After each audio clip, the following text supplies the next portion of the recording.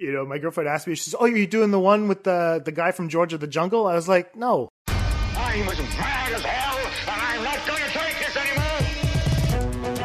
So you lie to yourself to be happy. There's nothing wrong with that. We all do it. We all go a little mad sometimes.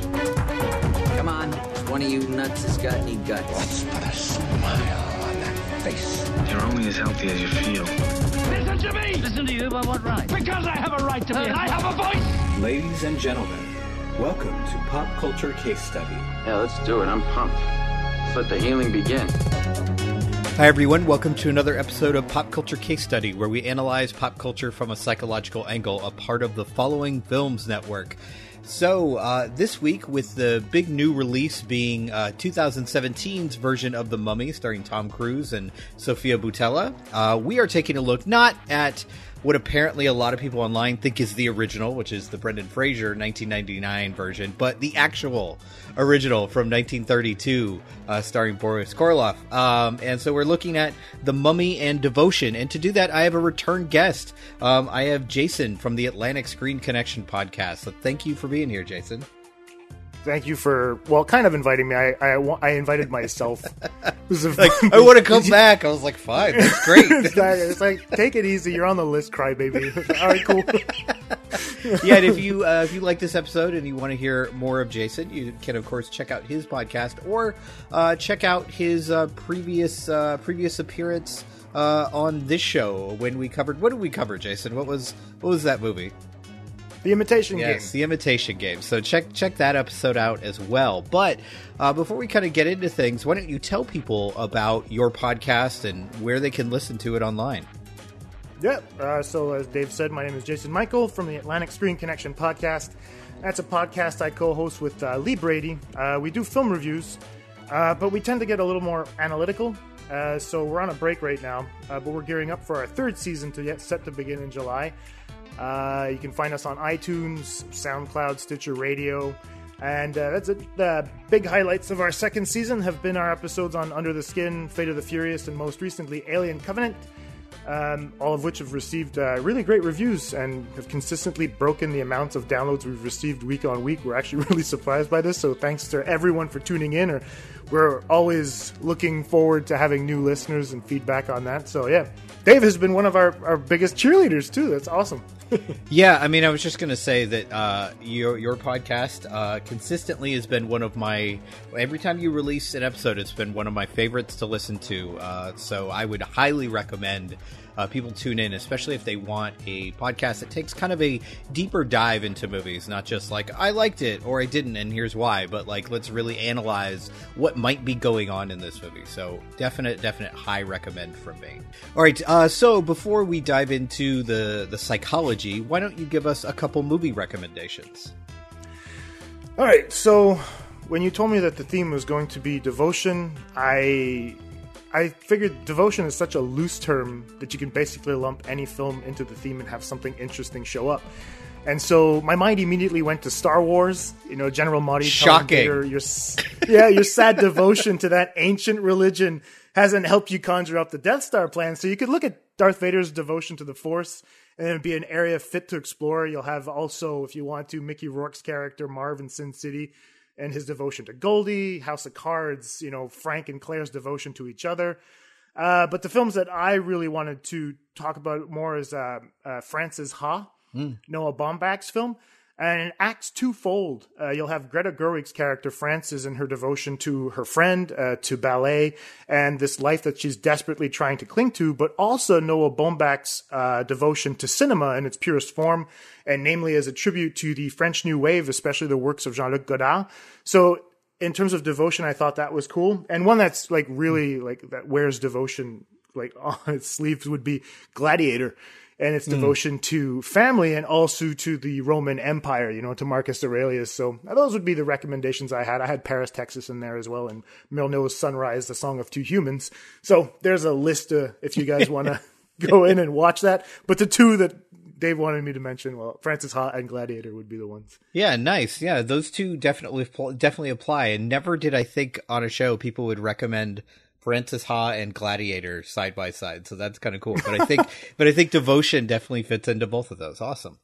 All right, so we are going to take a quick break. I will talk about devotion in terms of psychology, and then we'll bring Jason back to talk about The Mummy.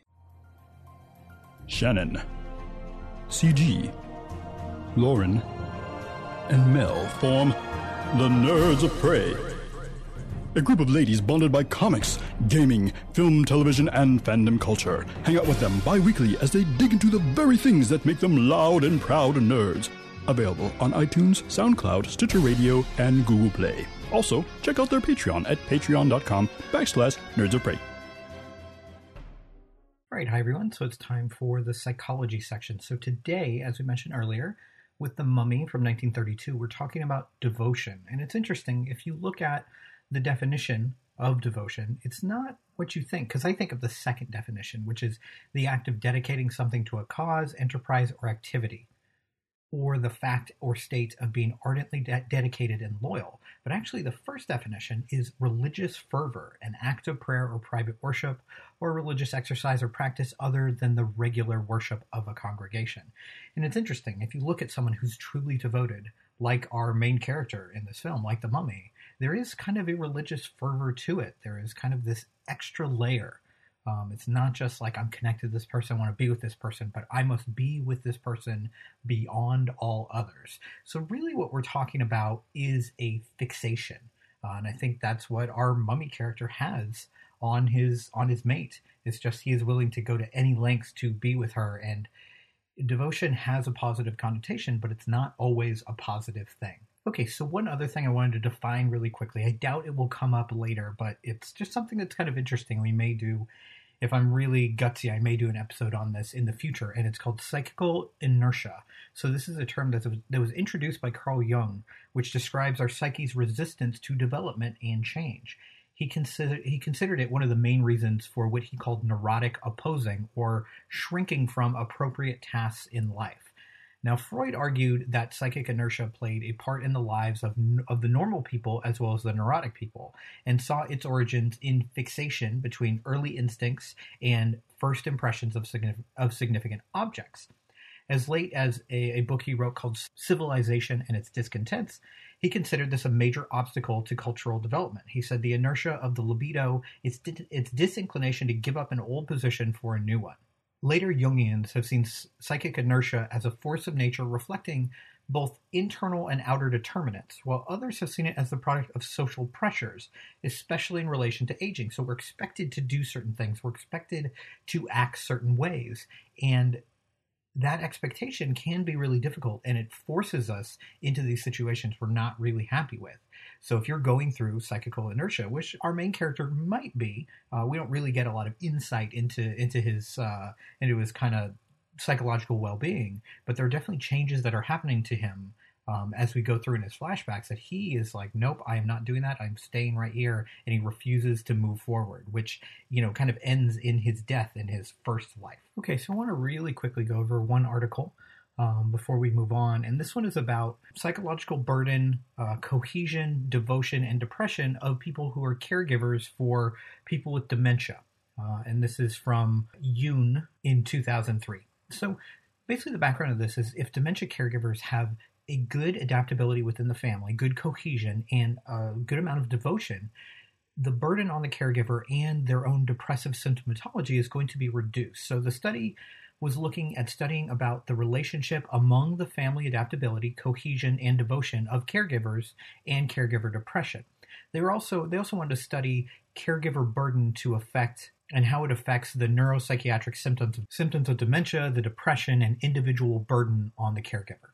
So what they did is they got a bunch of data from several questionnaires, the Beck Depression Inventory, the Family Adaptability and Cohesion Evaluation Scale, the Family Devotion Scale, the Neuropsychiatric Inventory Questionnaire, and the Burden Interview. And they did this in nursing facilities and hospitals and other organizations like that. And basically what they found is that dementia caregivers' depression is associated with the level of family cohesion and devotion. So if you are devoted to that person and your family is a tight unit, then your depression symptoms are going to be worse. So you're going to have less of a burden from taking care of these people. The results also showed that the neuropsychiatric symptoms of dementia and caregivers' depression can affect the caregiver's burden. So, of course, like the worse off the person is, the harder it is on the caregiver. But really the important point to take here is this is a positive of devotion. If you are devoted to this person you're taking care of, then you are much less likely to develop psychiatric symptoms like depression. All right, so the next thing we're going to look at is from Psychology Today, and this is from Dr. Ben Zeev, who wrote an article called I Am Not Hopelessly Devoted to You, and talking about the idea that love and romantic devotion should not be blind. Now, he states at the beginning that devotion to a person we love is an essential virtue in romantic relationships. Like, you have to have it. But also goes on to question, like, but is that all positive? So you shouldn't be hopelessly devoted to a person. And he actually quotes Olivia Newton-John, of all people. So he's trying to discuss and trying to distinguish between one-sided, passive, and unconditional devotion, that hopeless devotion, and a dynamic, conditional, reciprocal devotion. Like, you can count on me and I can count on you. Now, if you're hopelessly devoted, this looks at ideal love as in uncompromising, comprehensive, inflexible, unconditional. So basically, it's not affected by the world. It's not affected by reality. Like, no matter what they do, no matter what I do, I will be devoted to them and they will be devoted to me, which is a really, really unhealthy way to look at this. So there's a lack of control. There's no responsibility and there's no reasoning. There's no logic involved. So this actually becomes like not a genuine loving relationship when you're that devoted. And he actually brings up religion. He says, being hopelessly devoted can be a suitable attitude towards God, because if you are a believer, those activities are not to be questioned. Your God is a perfect God, but this is not the same. This is not the same with people, with relationships. So if you're going to be devoted in a reciprocal way, it's actually really responsible and sensitive. The person in the relationship, they do their best not to hurt the person they love and make them happy. So it's not blind, it's, again, reciprocal. So because hopefully, if you're in a situation, love is not blind, romantic devotion shouldn't be blind either. Each person will have characteristics that their partner will love, and others, and he writes that they're not as attractive, but really, there's going to be some characteristics that you flat out don't like or hate in that person. But you're looking at them as a whole person, so it becomes this complex task, and it has a lot of responsibility. You're not just dividing a person into a pro and con list. Well, I like 9 things about them, and I dislike 7, so I guess I'll stay with them. That's not the way devotion works, because it's a constant, changing, dynamic situation. So devotion, like reciprocity, he writes, is crucial to romantic relationships, but devotion should not be hopelessly blind. So then he ends it with a quote. He said, the above considerations can be put in the following statement that a lover might express. You know that sometimes I treat you like God. For example, I never use Google when you're around because I feel that you know everything. But our love has nothing to do with hopelessness, but with ongoing growth. My love to you will not die because I'm not blindly devoted to you. So I know, like me, not everyone is going to relate to this because there's a lot of God talk whenever you talk about devotion. But it's the idea that it's dynamic and changing, that like you're going to have enough respect for that person that if they tell you something, you're not going to immediately doubt it and go check on it for them. Like, let me see if they're right. I'm not sure if I really buy that. But I don't have perfect faith that everything they say is true and everything they say is on point. Otherwise, I would be hopelessly devoted, and I would rather be devoted in a way that we work together with one another rather than I believe absolutely everything you say and everything you say is golden and perfect. So I think really the most important thing when we talk about devotion is that, like most things, devotion is neither completely positive or completely negative. I think we have a romantic idea of devotion. I think this is the perfect movie to talk about the romantic idea of devotion. I mean, this is a man who gives up everything for the love of his life, and even risks not only his life, but his afterlife in order to be devoted to her. And I think at some level, especially when we're younger, we want that devotion. We want someone who would do anything for us, who would be there for us no matter what mistakes we made, no matter how angry they were with us, who would always be there for us. But there's a danger there too, because I think when they're that devoted to you, to a person, to anyone, then they're not seeing that person. They're seeing the ideal that they built up of that person instead. And then you're not allowed to be human. You're not allowed to see your faults, your foibles, your mistakes, because if I make a big mistake and my partner thinks everything I do is good, they're not even going to see it as a mistake. They're going to see it as, well, that's obviously the way things should be. Because that's the way Dave did it, and that's the person I love. And that is, I mean, one, very not healthy and can lead to really unhealthy relationships, can lead to, obsession with people and stalking and violence. If those things are betrayed, then you can be in kind of a lot of trouble on both sides of that relationship. But it also isn't allowing that person that you are quote unquote devoted to, it's not allowing them to be a real human being, a real person, because I think our mistakes are what guide us. Our mistakes are what make us better people in the end, because if we don't go through any struggle and we are told our entire lives that everything we do is right, then we're never learning and we're never growing. And that's really, I mean, to me anyway, that's really the point of life, is to learn and grow and change and be better. And honestly, if you're that devoted to that person, then you're also not living your own life. You're not being yourself, because you are so fixated and focused on that person. And that is definitely not a healthy life decision. All right, so that's it for our psychological section. When we come back, we'll bring Jason back to talk about 1932's The Mummy. Watched the movie? Check. Popped the popcorn? Check. Sealed off all the doors and windows so that no one knows I'm home? Check and double check. I'm ready to listen to another episode of Pop Culture Case Study. Oh, hello. Didn't realize you were here. Hey, it's Dwight, your best friend from the Broken Brain Podcast.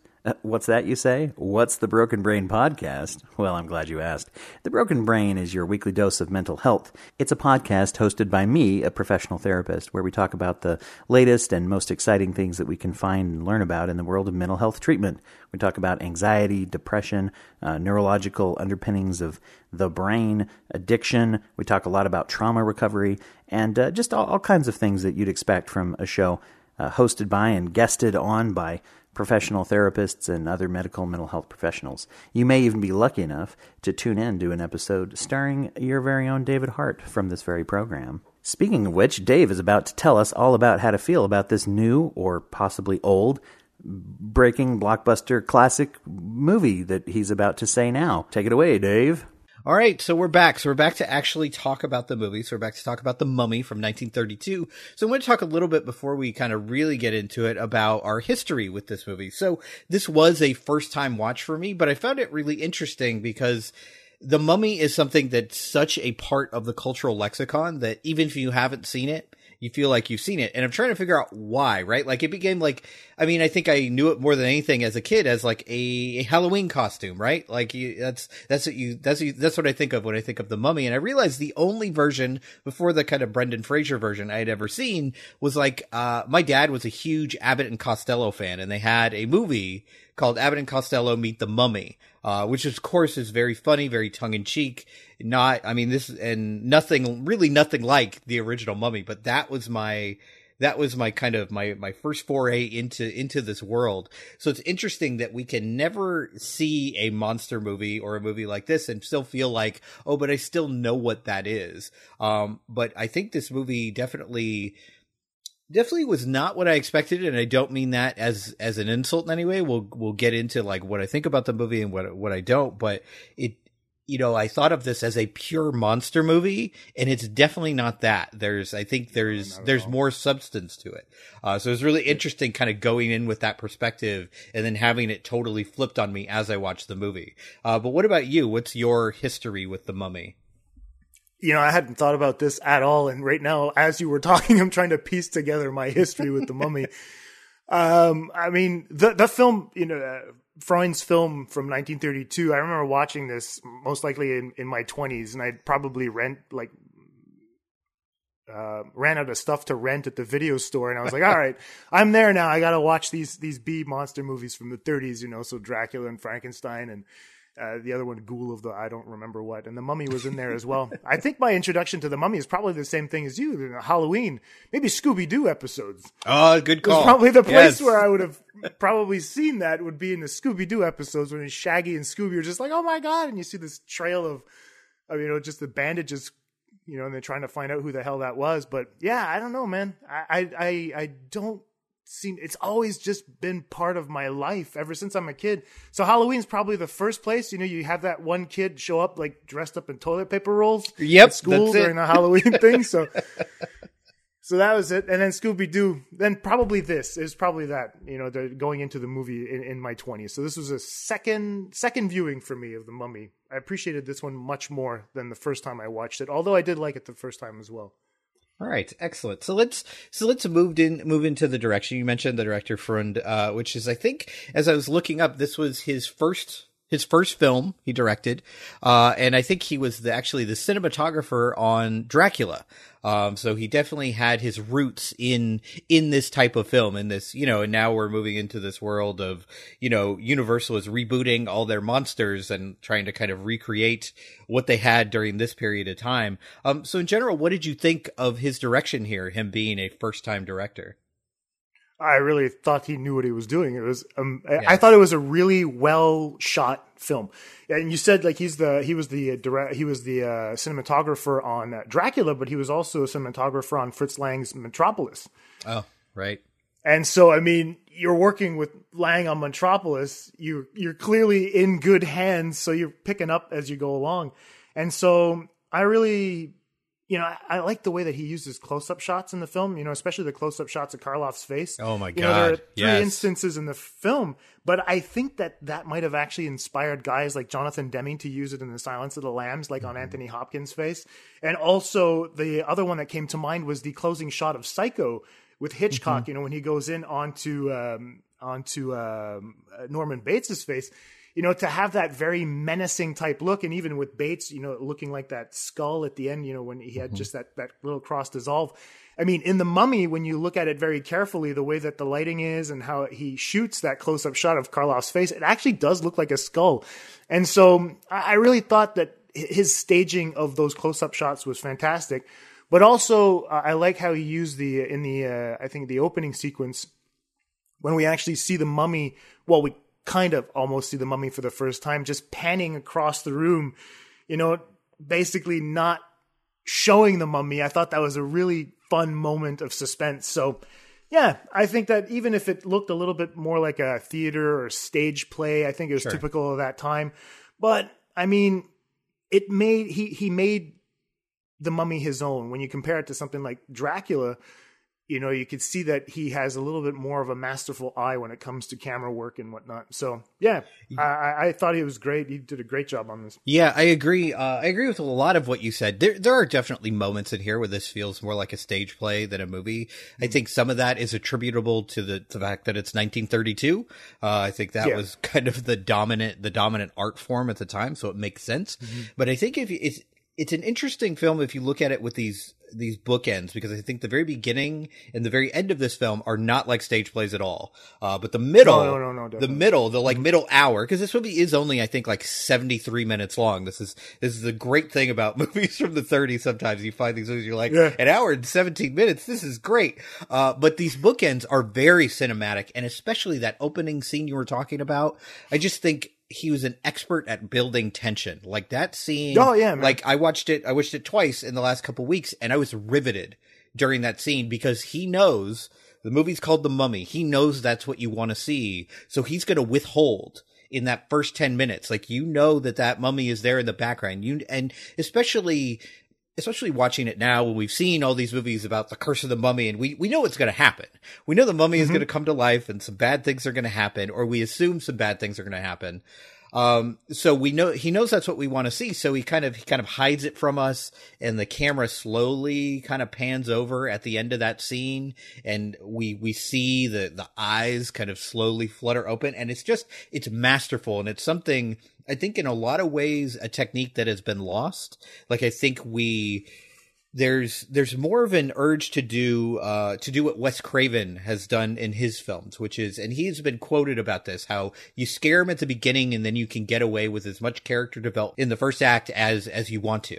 So instead, this movie takes 15 minutes for the mummy to wake up. Like, we have all this talk about, this great find and this, and don't open that. We're going to go outside. We're going to talk about it then, until it finally happens. And it's so rewarding. And I think the the camera work in that scene, it's just so impressive. I think sometimes if you don't watch a lot of older films, you have this idea in your head about like, oh, well, we're so much better at these things now. We have so many more techniques, blah, blah, blah. But like there is something so raw and so riveting about this opening 10 to 15 minutes. And I just adore it. Oh, definitely. I agree with you 100%. And I mean, I caught myself just to show how good he is, you know, even in cinematography, but in directing this, you know, usually when you're watching movies from the 30s, your eye tends to wander a little bit because everything is in deep focus most of the time, you know? So you catch yourself looking at different parts of the screen. I mean, if you look at like the old Scarface film, you know, Howard Hawks films, and even like if we go back to Dracula and Frankenstein, you constantly are having a wandering eye. You're trying to figure out, oh, well, you know, we understand dialogue seems a little bit on the nose, so I'll check and see what's going on in the background. But I mean, that opening scene, he really, Freund is really able to guide the eye. Exactly. And I think that's really fun because I caught myself watching it this time going, I know that I'm not going to see the mummy, but I caught myself trying to peer off screen just to see if I could get a glimpse of where the hell that guy's going. So it's really, really cool that he knows exactly where the people are going to be looking. And he tries to keep your gaze focused on one specific place all the time, and he knows exactly what he's doing. So, yeah, I thought it was great. Yeah, that's a really good point. It's something I didn't think of, but as you were kind of talking, I was just like, found myself nodding and agreeing like you do when you watch a lot of these old films. Like sometimes there's not as much technique, but the way he uses his camera here really does guide your eye into looking at what he wants you to look at. And it's interesting because like you mentioned, kind of peering off screen, it can actually get the tiniest bit frustrating because you're like, I just want to see 2 inches to the right. Will you just move that damn camera? I want to see the mummy. And it kind of plays into the fact that this movie is not what you expect it to be, at all, walking into a quote unquote monster movie.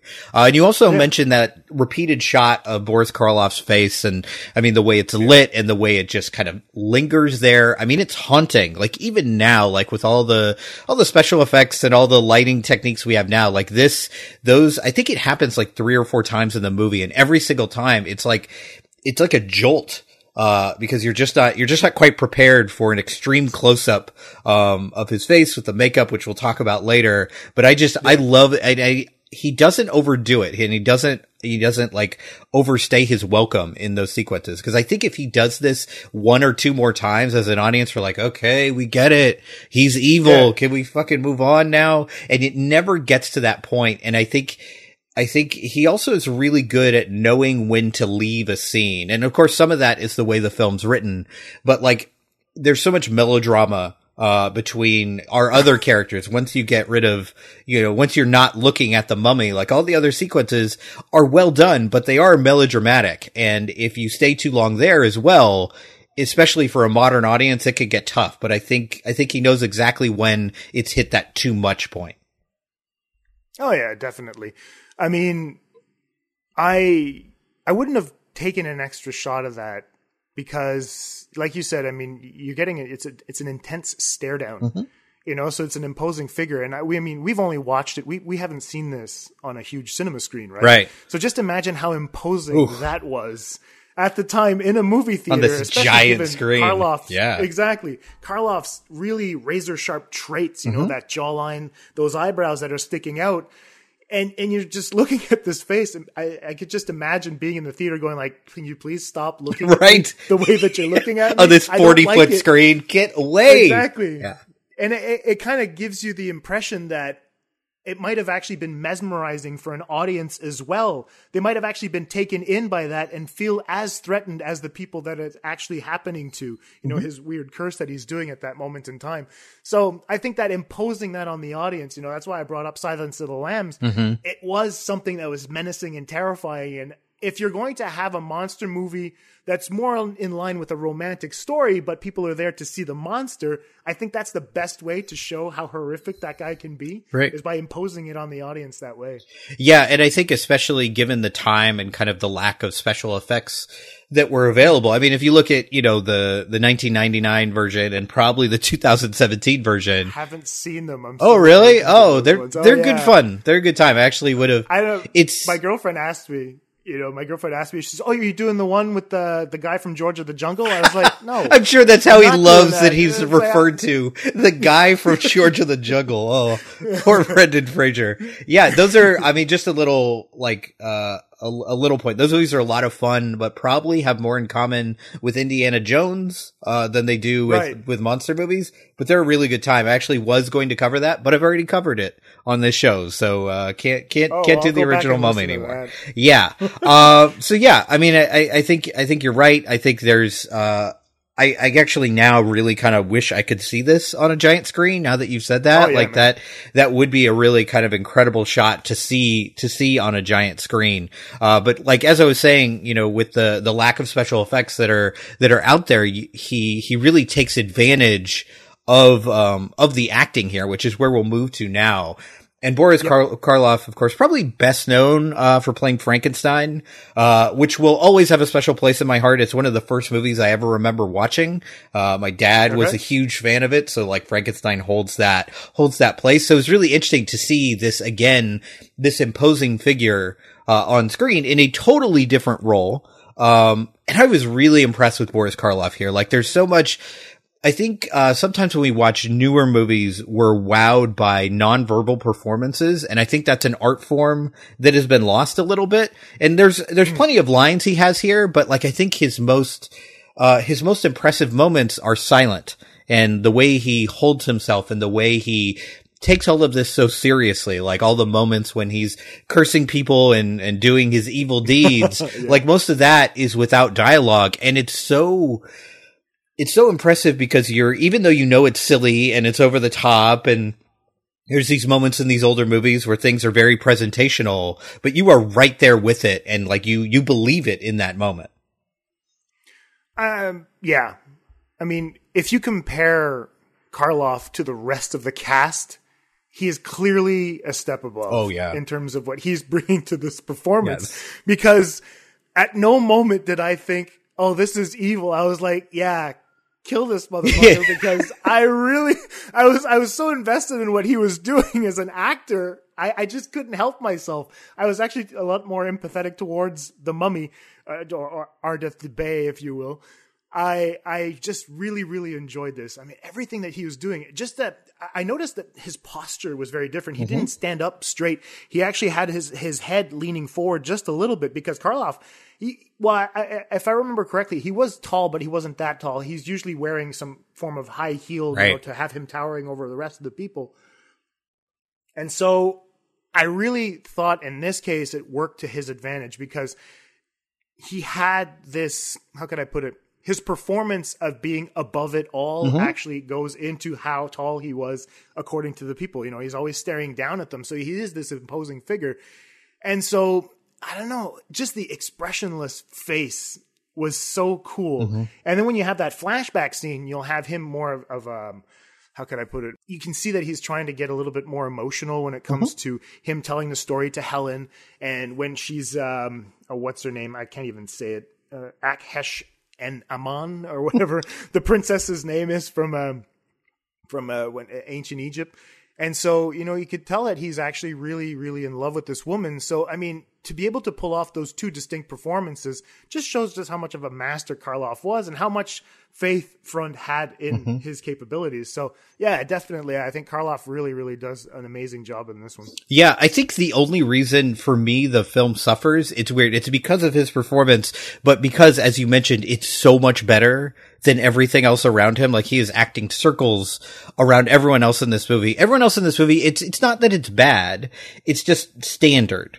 It's kind of what you would like, okay, these are the romantic leads, and these are the older, wiser characters. Like, there's not a lot that really stands out, at least in a good way. I mean, there are some moments, from Helen, from Zita Johann that are a bit rough to watch. Like, they're so presentational, and they're so melodramatic that I'm just like, oh man, this is, if he didn't care about you, I wouldn't care about you. So I found it like really hard to access any of these other characters. And I think I think the way the movie's set up, it's supposed to be a difficult decision. It's supposed to be a balance between like who I'm rooting for. Like, am I rooting for the mummy or am I rooting for these people? And if anything, you should be more rooting for these people because the mummy has done some terrible things. He's killing people left and right. And you should be rooting for these young lovers. But like you, I think I found myself rooting for Ardeth Bay instead because he had so much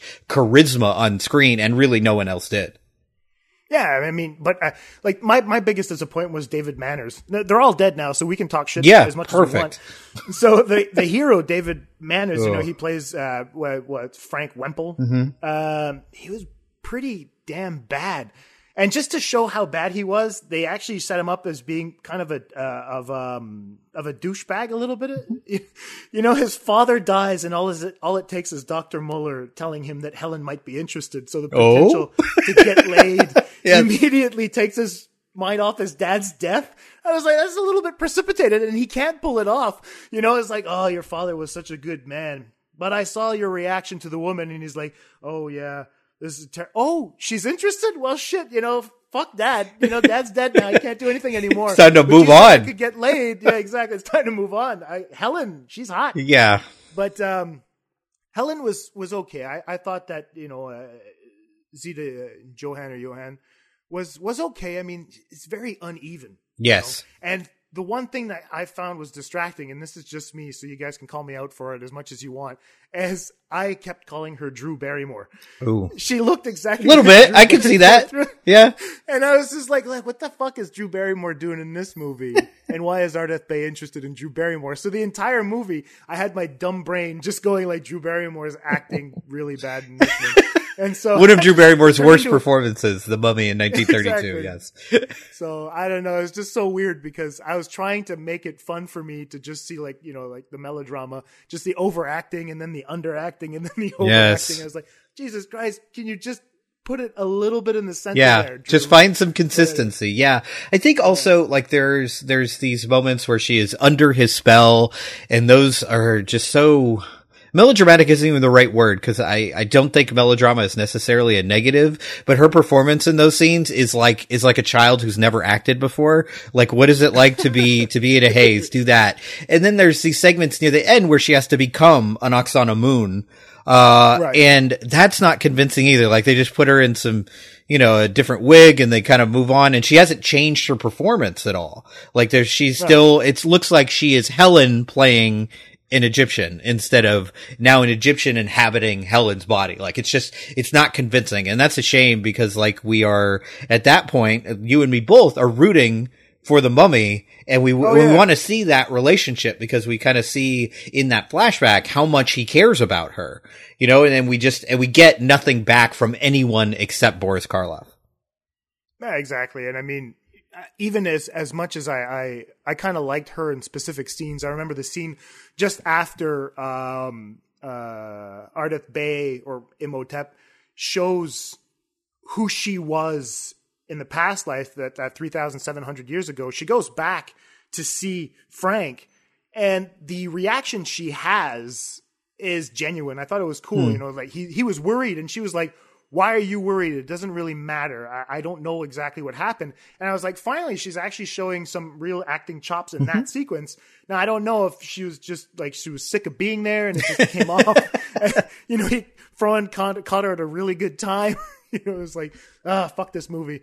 But, I thought that scene was actually really good. But you're right. I mean, there are certain sequences where you can't really understand, she basically lowers her eyelids just a little bit to show that she's under this spell. Right. And you're like, you just look half asleep. Can you just like maybe widen your eyes a little bit, show that you're not blinking or something like that you're mesmerized. But no, yeah, you're right. It was weird. It was a weird performance. Yeah. I think you brought up the perfect word for it earlier, which is just uneven. Like I don't think I kind of came in and was just like, she's terrible, but that would be almost more impressive if she was like consistently bad. But there are moments where you're like, oh, I see what you're doing there. There's something interesting there. And then the rest of the time it was just like, no, we're all over the place here. But I think, there's a reason the movie is called The Mummy. Like this is Boris Karloff's movie. And if he's not great, the movie is terrible. So thank goodness they had Boris Karloff because he is just phenomenal in this role. you know, maybe the reason why, you know, Zita looks so much better in certain sequences is because Karloff's not there and she's acting opposite Manners, who's terrible. Right. Yeah. So it's a comparison base. It just brings you know, you see these steps, you know, Karloff, then Zita, then Manners. Yeah, exactly. Manners all the way down. Yes. Exactly. Not great. All right. All right. Sorry, David's family out there. Well, anyway, we love you. Yeah. I'm sure they're all listening. Yeah. I'm really scared of that. Don't underestimate your shows. All right. So let's talk about the writing. Let's talk about, the script here. I thought one really interesting choice is that we have that first 10 or 15 minutes of the movie that we talk about, which I just absolutely love.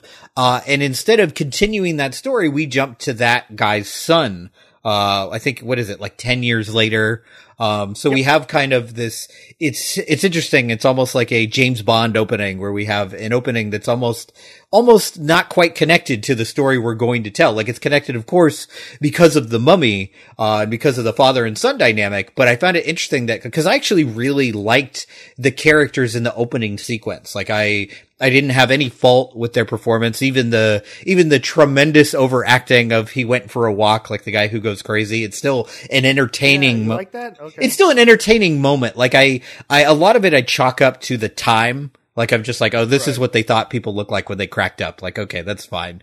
And it's way over the top, but it does hammer home this point that this guy has seen something that he can't handle. And I'm like, okay, that's enough for me. So what did you think of the choice of kind of subverting the idea of a standard narrative plot and just randomly jumping ahead 10 years in time? I haven't thought about it. I'll think about it right now. But I think that going 10 years, I would have liked to see what the hell Imhotep was up to during that 10 years. Yes. You know, it's a very interesting prologue, obviously. I mean, I think, okay, here's what I think then. I think it's interesting to see just how much archaeology lost, you know, in terms of interest in that 10-year period, because you'll have these two guys at the beginning of the film. They're just super interested and invested in finding all this stuff, and they're happy. And then you go 10 years later, you have his son that is like, you know, it's just dirt. Sucks. Yeah, it sucks being an archeologist. We're just digging holes. And you're like, well, Jesus Christ, why the hell did you pick that job? Right. So that's kind of a big part of that job. Exactly. It was like, you're playing in the sand, buddy. But yeah, I don't know. I think I always like it when you have that opening prologue. I mean, look what Christopher Nolan's been doing with his films, and it's exactly what it is. You'll have this setup, this initial setup, and then we'll go at a specific point in time. And so I think in terms of narrative structure, I think it's a very good introduction because it leaves you wanting more, and then you go into that 10-year period. After that, when you show up, you're like, well, shit, what has happened in that 10-year period? Where the hell is the mummy?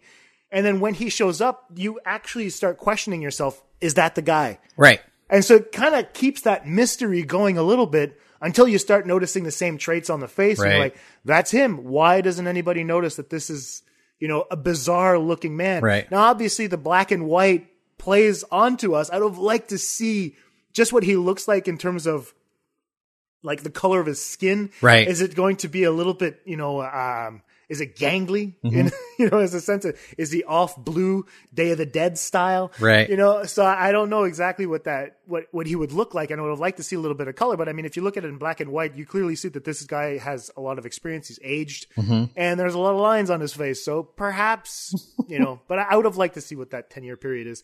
I don't have any trouble with the prologue being that way. I agree that I wish I had gotten to see the in-between, and it makes me wonder how much of that is just due to, you know, how much makeup effects they could afford to use, because I know, like, kind of looking up, like, it took a lot of work to get the kind of two versions of the Mummy we get, so I'm sure, like, the in-between would be even more difficult, but I would have also have loved to see that. I think that would have been a lot of fun, because there is that, like, you know, he finally convinces these people to dig where he wants them to dig, but, you know, did he try to convince other people in the 10 years previous and it just didn't work out? Or was he taking a nap? Yeah, like what's going on? Was he building up funds, building up money so he could survive? And it makes me wonder, like, what was going on there? But one thing I love about this script, we talked about the flashback sequence, and I love how long the movie takes to really get to that.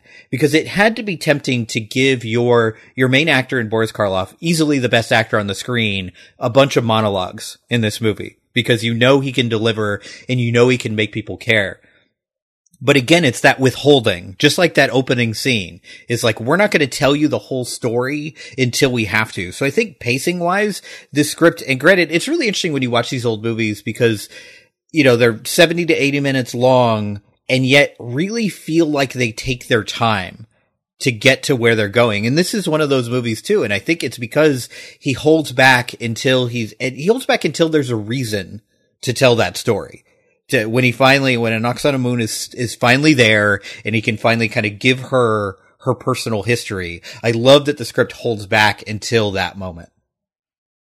Yeah, I mean, because if you look at the writing, it's essentially a Romeo and Juliet story, one-sided. Yes. You know, clearly this guy's Romeo and he's looking for his Juliet. So I agree that withholding that information just to show how close they were together and what he's trying to build to is essentially the crux of the entire story. If we get that right off the bat, then he just becomes a creep. Right.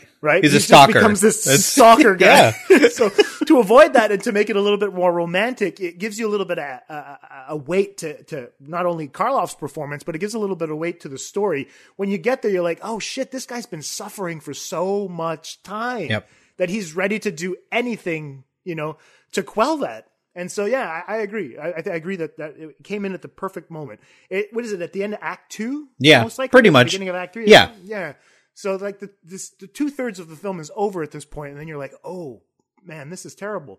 Right. Not only is he condemned to kind of, you know, he's been buried alive, but it's also because he's got a broken heart. Right. Poor guy. You know, and so I know it just added to the empathy, in my opinion. So everybody was like, clear out, die, you crazy fucks. I want this guy to finally get his wife. So right. It's another example of us rooting for the bad guy in this movie. The guy who's just causing heart attacks and killing people left and right. We're still like, but he loves her. It's fine. Yeah. Let the guy live. He's all right.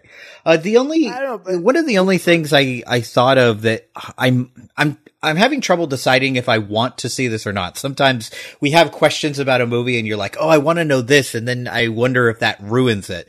Like, we never get a real idea of what the mummy's powers are. Like, we know, like, he does these things, he makes these kills, you know, he uses these curses, but we don't have it. So it becomes a thing where he could do anything and we would just kind of have to accept it. And I'm not sure if that's positive or negative. There's a cool side to that like, the possibilities are endless when he's threatening people. The other side, the negative side of that is like, okay, what is this creature? And especially because I went into this not expecting a romance, but expecting a monster movie. And usually this stuff gets set up in these type of movies. So I'm a little bit torn on what I would have wanted to see. I don't know if this was common knowledge at the time, but anyway, I did a bit of research to understand a little bit of why they would have chosen the specific character names for this one. And I looked up Imhotep and who he was in Egyptian, Egyptian mythology or Egyptian history. And he was a physician. He was a medicine man. And so because a lot of the script has to do with the corruption of the soul, the idea of this subversion, you'll have a medicine man who's supposed to be a healer of the people. But then after that, he actually starts using his powers but for personal gain. Oh, interesting. And so I thought that if you're looking at it from a monster perspective, it makes it really, really interesting for him to not necessarily be a medicine man for the people, but a medicine man for himself. And so he's using the powers to kill in order, as opposed to save lives in this case. And so with the historical perspective of Imhotep, I thought it was kind of cool that we don't necessarily get, you know, the outline of what his powers were, but in history, they're actually going for the opposite because of this 3,700 year gap of his suffering where he's like, no, you guys are done. I'm Fuck the people. Yeah. Exactly. It's my turn. You guys took something away from me. I'll take something away from you. And so I thought that was pretty cool. Yeah, I like that. I wish that had been actually information that was included in the movie or that I had going in, because I think that's an interesting take on things. And I think it's also interesting that this is this is also a movie that was written in response to things that were going on in the world. That like this is right when all the kind of Egypt mania was happening. Like I think like the Tutankhamun unveiling had happened, and people were really excited about ancient Egypt. So it was really smart that they're like, "Oh, you like Egypt? Have we got a movie for you?" Like that's here you go. And I think despite and sometimes when a movie is done in reaction to what's going on in the world, you end up with a bad movie. You end up with something that's like, "Oh, this is just because people are liking this right now. This is not good." But I think the script really and everything else here really holds up even now. Like, yes, the pacing is a little bit off, because it's an older movie. Like you're going to get some of the acting is presentational in style and not great. Yeah. But I think as a movie, as a narrative structure, I think it really holds up even now in 2017. Oh, definitely. I mean, I don't know if at the time they were really aware of the colonizer versus colonized discourse that is at the heart of the film. Right. You know, the British do come off as arrogant, you know, even like the scene that we were talking about in the beginning where he's like, why are we here in these Egyptian ruins? You know, you have that 10-year period where maybe perhaps this is where it's no longer popular. Right. And they're still digging in these ruins no matter like what the people think, they don't care anymore. And so I thought that was interesting there. I also noticed like in the writing that they had these, they mixed up a god. You know, I was looking up, you know, at one point you have this white cat. Yes. That'll just scurry off the screen, and then you'll see that the cat killed a dog. And so I basically look, you know, up who Bast was, and, you know, and I realized that she's a, you know, protective goddess. So I was confused when Imhotep says that she has to kill again, because if she's the goddess of protection, why is she killing? It doesn't make any sense. Unless she's killing to protect Egyptian culture, maybe. I don't know. But there's I don't know, but I feel like they confused it with Sekhmet. Right. Sekhmet was the one with the lion's head. Right. And so she was the goddess of evil, you know, and so then you had Anubis and Anpu, the god of the embalming and the protector of the dead, you know, so the dog essentially being that. I like that little inclusion. So I don't know. I think that there's a lot going on in terms of where this movie wants to go, like what you were talking about, you know, in terms of history when it came out, and is trying to kind of shoot a bunch of stuff at the screen. Remember these names that we talked about? You know, Bast, you learn that in high school now. Exactly. You know, it was on TV the other day, you know, the cat head.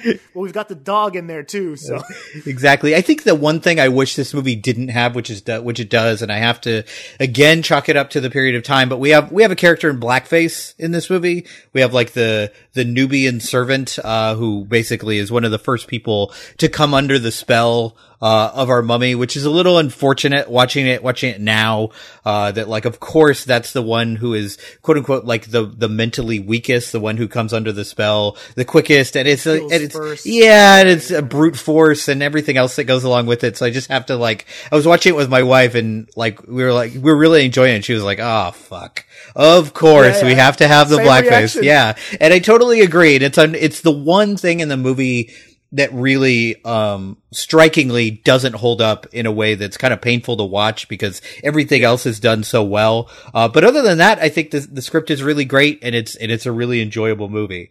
But let's skip to the part that really stuck out in my mind more than any of these sections, which is the production value. I was so wowed by the makeup in this movie. Like, I was just stunned. Yeah. Because sometimes when you watch older movies and you see the makeup, you mentioned theater, like theater style films. And a lot of times you have theater style makeup, which is designed to be seen in the back row, because they hadn't figured out what up close looked like on a camera yet. There wasn't that much practice, that many years of knowing what this looked like. But the close up makeup of the mummy in that opening scene is flawless. Like, it doesn't look like, it looks like a mummy is on screen. I actually like this better than the views of the mummy I've seen in more modern movies that have all the benefit of CGI and special effects. Like, I adore this look. I just think it's fantastic. Yeah, but they say it. I mean, a little goes a long way sometimes. And I mean, people are overblowing a lot of the things that are going out. Just look at the trailer for the new Tom Cruise film. Mm-hmm. I mean, the mummy, yeah, all right, she's got the hieroglyphs like on her body and stuff like that. But at the same time, you can't help but think that's a little on the nose, guys. Right. You know? You're just writing on your own face. Like, what is happening? Exactly. Like, I'm just going to carve it in, you know? But Karloff, I mean, the makeup that they did use looks fantastic. I remember when I was sitting there just in my living room the other day rewatching it, and I was like, look at that. It looks great because it looks like he basically has this old skin. It looks like it's covered in sand. It looks also very delicate. It looks like it could possibly just rip. Or flake off at the earliest, yeah. And so, that was great. But I'll be honest, I mean, that was the only thing that I thought was really captivating about the production value because the rest looks really cheap. Yeah. Probably because it was. I like the sets, But the one thing that did stick out to me that made me like kind of laugh out loud when I was watching it was the casket scene that Ardith Bay explains when he was buried alive. Those two guys that are putting the lid on top are clearly lifting this styrofoam. Oh, yeah. Very clearly. It's supposed to be a slab of rock, and you're like, dude, can't you this is supposed to be really heavy, guy. Right. And he's just pushing it over like you're like can you grit your teeth or something? Exactly. Yeah, I totally. I definitely had that moment for sure. But I think it's interesting too, going back to the makeup for just a second, is that you have two very distinct looks. You have the Mummy and you have Ardith Bay. And they look very different, but you can, as you mentioned, like when you see his face, you can tell this is the same person. So I think, both of those and, some of that's directing too, the way those shots are lit with the kind of almost glowing around the eyes. And we really get to like zoom in, and it shows actually a lot of confidence in the makeup too, that like, oh, you like the makeup? We are going to put the camera in his face and we're going to show you every bit of that which could really backfire. If the makeup isn't great, like if it doesn't read as an actual person's face and it just reads as makeup, that's going to be hard to look at, but he goes back to it a bunch. I think the one thing that really stood out, as far as bad production value is in the very beginning, like the kind of very obvious use of miniatures, as we kind of go into that opening sequence where you're just like, and especially when you've seen movies set, in this area before that are new, that they have actually like built sets, it does stand out. But you also understand, like, it was 1932, they probably didn't have, it is kind of a B movie. It's a monster movie. So they're not going to have a bunch of money. But one thing I really liked is in the flashback sequence, the way that is framed, I love that it looks like you're looking at another screen. Like essentially he's like, granted, not with this technology, but he's essentially showing her home videos of his death. Like that's what it looks like to me. And it puts us in the mindset of On Oksana Moon. Like we are watching it as she is watching it. It's being unveiled to her as it's being unveiled to us. So I like that it's specifically framed in that manner. I really like that too. And I don't want to get into the favorite scenes just yet because that's part of my favorite scenes. I thought it was great. Because even like the usage of the pool itself, I mean, is very, very contradictory in the film. You'll actually see Ardith Bay use it to either kill one person, try to kill another person, but also to unveil his love for Helen. And it's a rebirth too, like it's a death and a rebirth. Yeah.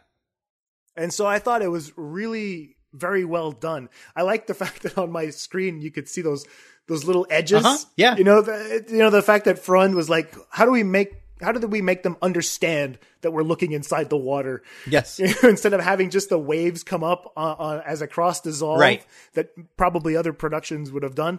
He just decides, I'm going to put a frame around it and we'll just film using a frame. We'll just put that in shot and it should be interesting.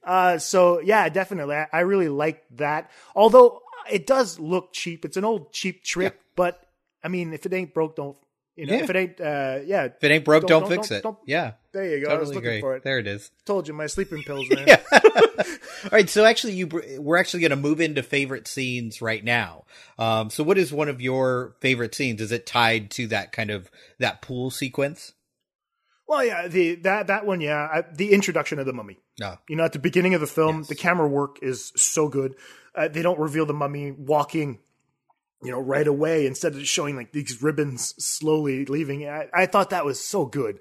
I was in for a treat after that because it's just got me so excited to see it. And it actually reminded me a little bit of, there's one movie I can't think of that does that. The only one that's popping into my head right now is Batman Begins. When you see like Batman going through all the containers before we actually get to see him full front with Carmine Falcone. you know, when he's just basically kicking the ass out of these, you know, kicking these guys' ass, and Nolan just decides not to reveal the Batman. He waits for another time. So I thought it was really interesting. I love it when a director's just teases you with that kind of thing. So that was great. And obviously, yes, the pool scene, I like how efficiently shot those were. When Imhotep is giving those guys heart attacks, and even when he's explaining his life to Helen, that was so good. Yeah. I really wanted a lot more. I didn't want more heart attacks, but I really wanted Who doesn't? More. I thought it was fun. You know, Freund was confident enough in what he was doing that he just shows Imhotep basically with his arms crossed across his chest, like he's actually mummified at that moment in time. Then he just moves the camera down, and we know, okay, this is where we're headed. We're headed inside the pool, and we're actually going to see what the hell this guy's doing. And then with the hand out, you know, just like in Indiana Jones in the Temple of Doom, right. You know, with the heart. I thought it was really, really good. So yeah, those scenes are definitely well done, well shot. And I think that those are probably the ones that he spent the most time blocking. Yes. You know, and so, yeah, those were great. I love those scenes very, very much. Yeah, I mean, I think obviously we've talked a lot about that opening scene, but I think it really is the crowning achievement of the movie, which is almost a shame because the rest of the movie pales in comparison a little bit when you open that strong. But I'm glad you mentioned the heart attack sequence, because that's actually one of my favorite moments in the film, because everything else, all of his other evil actions kind of happen in shadow, and we never really get to see what he's doing. So I think we need that threat. We need that understanding that this is not only like a scary mummy, but this is a being with power that we don't understand. So I like that was included. And I think if you remake this movie, as they've done 2 or 3 times now, you have a lot more of that, which I think helps. I think it gives even more of a sense of worry and a sense of evil to this character that we probably don't get in this movie. Like that's really the only weakness of the movie is how ardently we are rooting for the mummy over these human characters who are being picked off one by one. Yeah, I agree. I mean, it's just so much fun, but I mean, it's all in Karloff's performance, isn't it? Yes. You know, when he just drags you in, it feels like when he's when his hand's out, it's more, he is trying to kill someone, but it acts as an invitation. Yeah. Look at what I'm doing, you know? And so, I don't know. I was immediately drawn into those sequences. I thought they were really well done. Even in the flashback sequence, the whole costumes that are there, everything that's there is so beautifully acted. I thought it was great. Even the scene where, you know, the spears are being thrown and there's this guy that has a spear through the chest. I was pretty impressed by that, actually.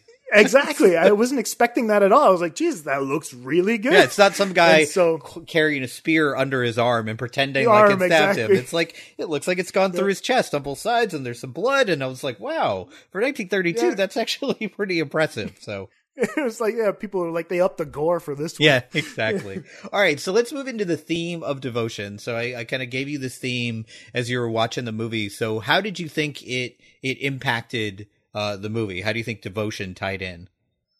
Well, obviously there's the love story, you know, 3,700 years wanting to rekindle his love for this one person, you know, who he figures is his soulmate. But I mean, that one's the obvious one. Yes. To me, the one that I liked a lot was the devotion to one's ancestry. You know, so you have Imhotep who doesn't want to dig up the remains because it's against what his beliefs are. You're not supposed to go into, dig up the remains of all the how can you call them? The kings of old, if you will. And so he basically is trying to get people to do that work for him. So that way, at least his soul will be absolved of doing that and going against his own beliefs. And so I thought that him trying to uphold that, you know, even the scripture and whatnot, even going as far as to using his powers, you know, they are corrupted in a sense, but he is still using what he has. And I think it goes along the lines of being able to, you know, keep his ancestry, but keep his beliefs in line. You know, whole Egyptian mythology is not myth to him. Right. That's his actual truth.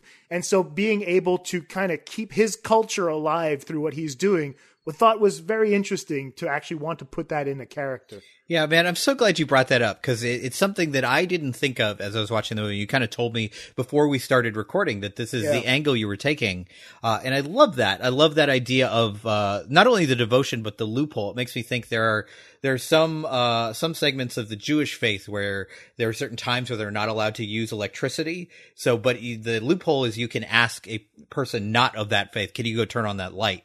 Like that's right. So that's like kind of your loophole here. So I love that. And there's even some lines in here. You talk about devotion to culture, and I think also devotion to his culture at that time. It's not just Egyptian culture throughout. There's all these discussions of like, this is not the Cairo that I knew. This is different. I don't like it. I'm trying to bring things back to how they were. So he is truly devoted to that culture and that time. He is in a lot of ways a man out of time. Like he has figured out how to interact in the 1920s, 1930s, but he really is still, almost 4,000 years ago. And he's devoted to that time. He doesn't have friends. He doesn't touch people. Like he moves himself back when someone tries to touch him or shake his hand, because these people are not of his time and not of his culture. And I absolutely love that. But one thing I also wanted to talk about is kind of the negative side of devotion.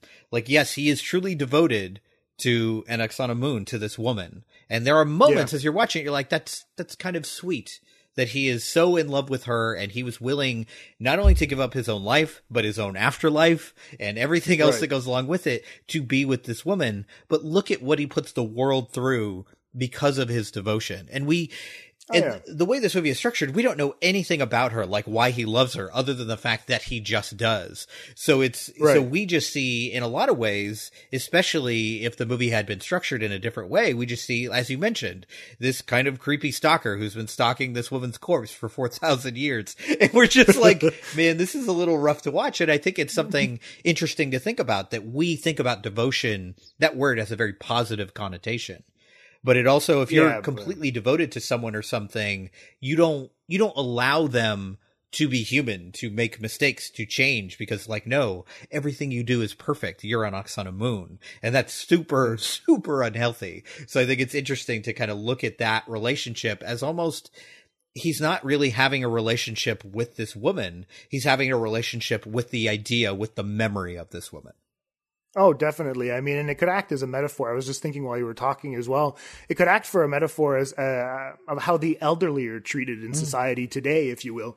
If you bring up a situation where this man, that's the only thing he has left is his devotion to this one person, and he's ready to give it all up to at least have, a fraction of what he used to be living at a moment in time. So, I mean, you'll constantly, if we sit down, even like sometimes I'll be talking to my father, and this is not a knock on him, but he'll say something and I'll be like, yeah, shit, man, things have changed so much since a time like that. And so I feel like, I don't think my father's a mummy. Well, that's what I took. But I'm just saying that, I'm using him as an example of someone who basically, would he's a guy that is able to move forward with time, but obviously time is catching up with him and things are going to change. And so I think Ardeth Bay, being symbolic of someone who's actually elderly, someone that can't necessarily let go of the past, who wants to preserve what he used to believe, could actually be a really interesting metaphor for how we see elderly in society today. Nice. Awesome. All right. I think that's it for the theme. The last thing we have to talk about is the movie we're pairing this with my, it's so original. I thought like The Mummy's coming out. I'm going to cover The Mummy and The Mummy. So this new 2017 version, it's interesting to talk to you about this because one, I know you're a big Tom Cruise fan, and two, you haven't seen the Mummy with Brendan Fraser. So what are your feelings after seeing this trailer? Are you excited for this movie to come out, or are you only excited because it's a Tom Cruise movie? I'm going to see it because it's Tom Cruise. I mean, this is Mission Impossible, cultural heresy. Yeah. If you want to, I would watch that movie. And so I think that's what it is right now, where you're like, okay, guys, I think you're going a little too far into misappropriating what Egyptian mythology is about. And you're taking a story that is, we've told this story a little bit to death. I mean, it is a Romeo and Juliet, but this one's a revenge story. So we've got the Kill Bill element in there now. And so I don't know. I'm going to see it, but I mean, isn't it just Tom Cruise running away from shit again? it quite possibly and I don't could get be. tired of that. Yes. So I don't get tired of that. So yeah, I'm definitely going to see it. Although I have my fingers crossed that after that plane crash that we see in the trailer, we realize that when she says, "Oh, she has something in special in store for you," that it's going to be revealed somewhere down the line that this guy's actually Van Helsing, and so he's going to be tying this whole universe together. So I have my fingers crossed that this is where that's going. Although, I mean, I have practically zero interest in seeing the film. I have to do my duty to Cruise, and I have to go see it, and which is cool because my mother-in-law she gave me a belated birthday gift, which is 2 cinema tickets. Oh, perfect. You know, so I'm like, yes, I get free. to see Cruise and not have to pay for it. So they're guilt aside. Bye-bye. So yeah, I'm looking forward to seeing it just for the dumb schlocky movie it's going to be. My expectations are right down the toilet. I don't care. Okay.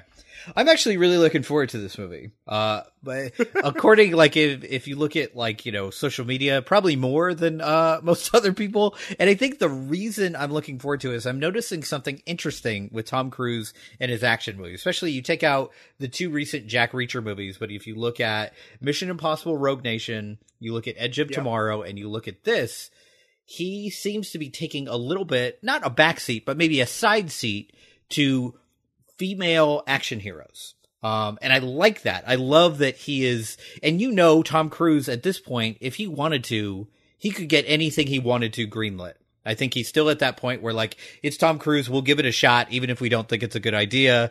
We can put him on this movie and he sells overseas. So if he didn't want, really? Oh yeah, okay. Yeah, especially overseas, maybe not as much here.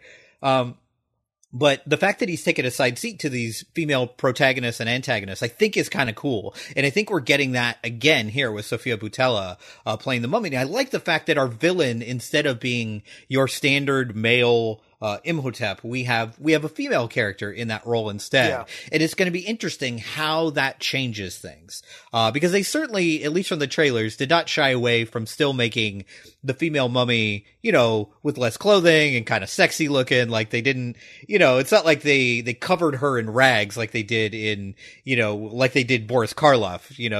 Boris Karloff is not exactly wearing, form-fitting clothing in this movie, whereas Sofia Boutella definitely is wearing much less clothing.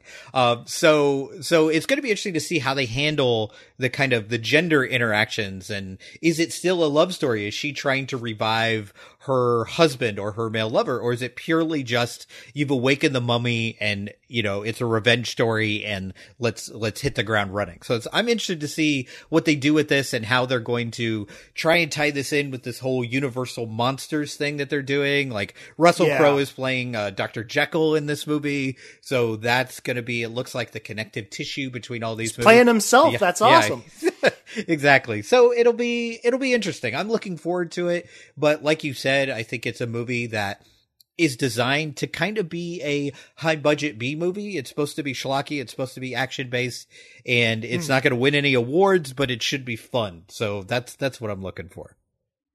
Oh, definitely. I mean, I don't think that I'm going to dislike this film. You see it in the trailers, they're selling you exactly what it is. Yep.